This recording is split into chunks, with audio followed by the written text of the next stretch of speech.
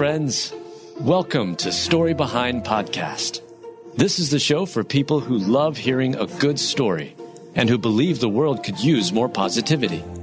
We're the team behind God Updates and God Too, and we hope these weekly short stories will brighten your day.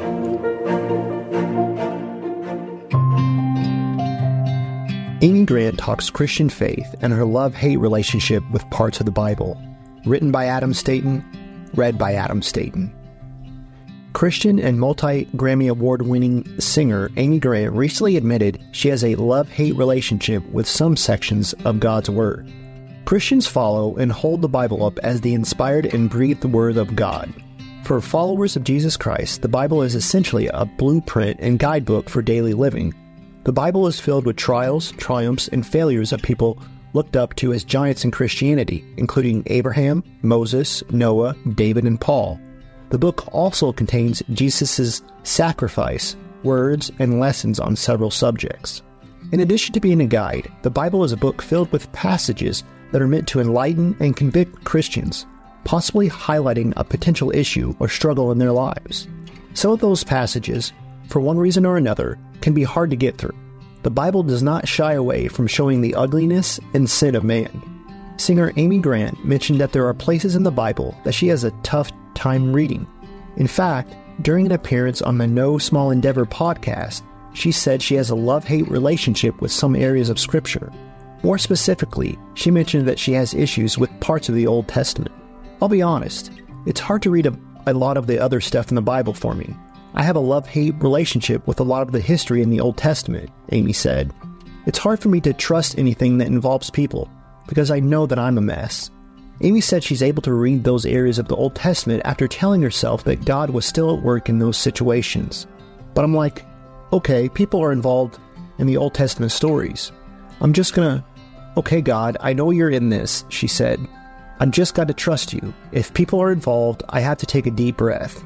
Additionally, Christian Headlines reports that Amy, who has gone through a divorce but is now married to fellow singer Vince Gill, struggles with Jesus' words on the ending of marriage. Mostly what I want to hear about is Jesus, and then he says stuff that scares the ever-living daylights out of me. Like today. What I read today was about if a woman's divorced, and I'm like, Jesus even said it. And I'm like, Jesus, even you said it. You didn't talk about very many things, but why did you talk about divorce? People are so ugly to each other. Why did you say divorce? And then I find myself fighting with him. Clearly, we all need help.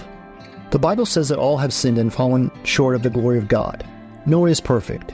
Everyone has sinned, has struggles, and has a past. But thankfully, God, because of His grace and mercy, loves and forgives us despite our failings. But God, being rich in mercy, for His great love with which He loved us, even when we were dead through our sins, gave us life together with Christ. By grace you have salvation. Ephesians 2, 4-5.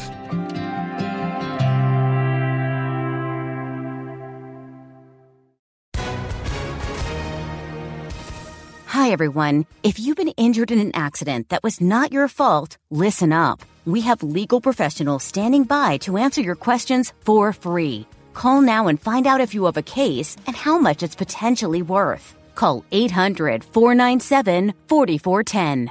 I'm here with spokesman John Wolf. So, John, tell everyone listening who should call right now. Well, Maria, first off, thank you for having me here. It's always nice to answer the listeners' questions.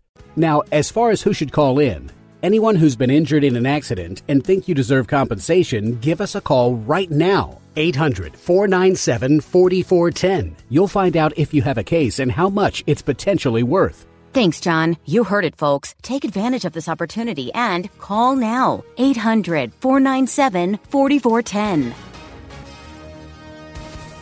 Advertisement sponsored by Legal Help Center. May not be available in all states.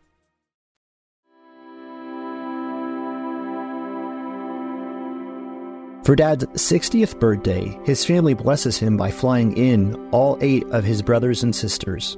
Written by Adam Staten, read by Adam Staten. For their dad's 60th birthday, Stephanie Gatone and Jackie Baca decided to do something pretty incredible. They threw him a big party, which included flying in their dad's 8 siblings for a joyous reunion. All anyone wants is to be somewhere and with people who will care for, protect, and love them. The family is the best institution for meeting all these vital needs. While every family may not look the same, coming in different shapes and sizes, love binds the family members together. One clip posted on YouTube is an excellent example of the love that keeps a family strong and together even after decades. Gallo Alfonso Baca Pinto was turning 60 years old, and his two daughters, Stephanie and Jackie, wanted to do something momentous to recognize their dad's 60th birthday. So they got to talking, and the two women came up with the perfect idea. They agreed upon a surprise party, with their dad surrounded by his family, including his 8 siblings. Planning for the surprise birthday bash began a year ahead of the big day. Stephanie said her mother had some helpful advice. "My mom was on board," Stephanie said. She was like, "Yeah, let's make it like if we're almost celebrating a wedding." When Dad's 60th birthday finally arrived, Gallo was taken aback by the party, especially when he spotted his older siblings at the party. The second that he walked in, it was like immediate tears from everyone in the room, Stephanie said. Gallo attempted to give a speech. However, he struggled to get it out as he was overcome with emotion. Tears flowed down his face. At one point during the party, Stephanie noticed her father huddled with his siblings. "I look over, and I just see all the siblings huddled like," Stephanie said, "and my dad is sobbing."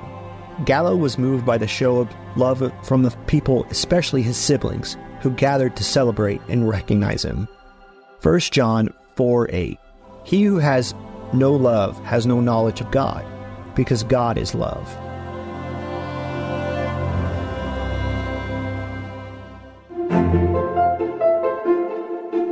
Thank you so much for listening to Story Behind Podcast. We're really glad you joined us for this week's story. To see photos and videos that may have been referenced in this episode, check out the links in the show notes. And if you enjoyed what you heard today, subscribe to our podcast, and please tell a friend about us. We'd also love it if you'd rate us and leave us a review. It really does help more people find us. Story Behind is a Salem Web Network production.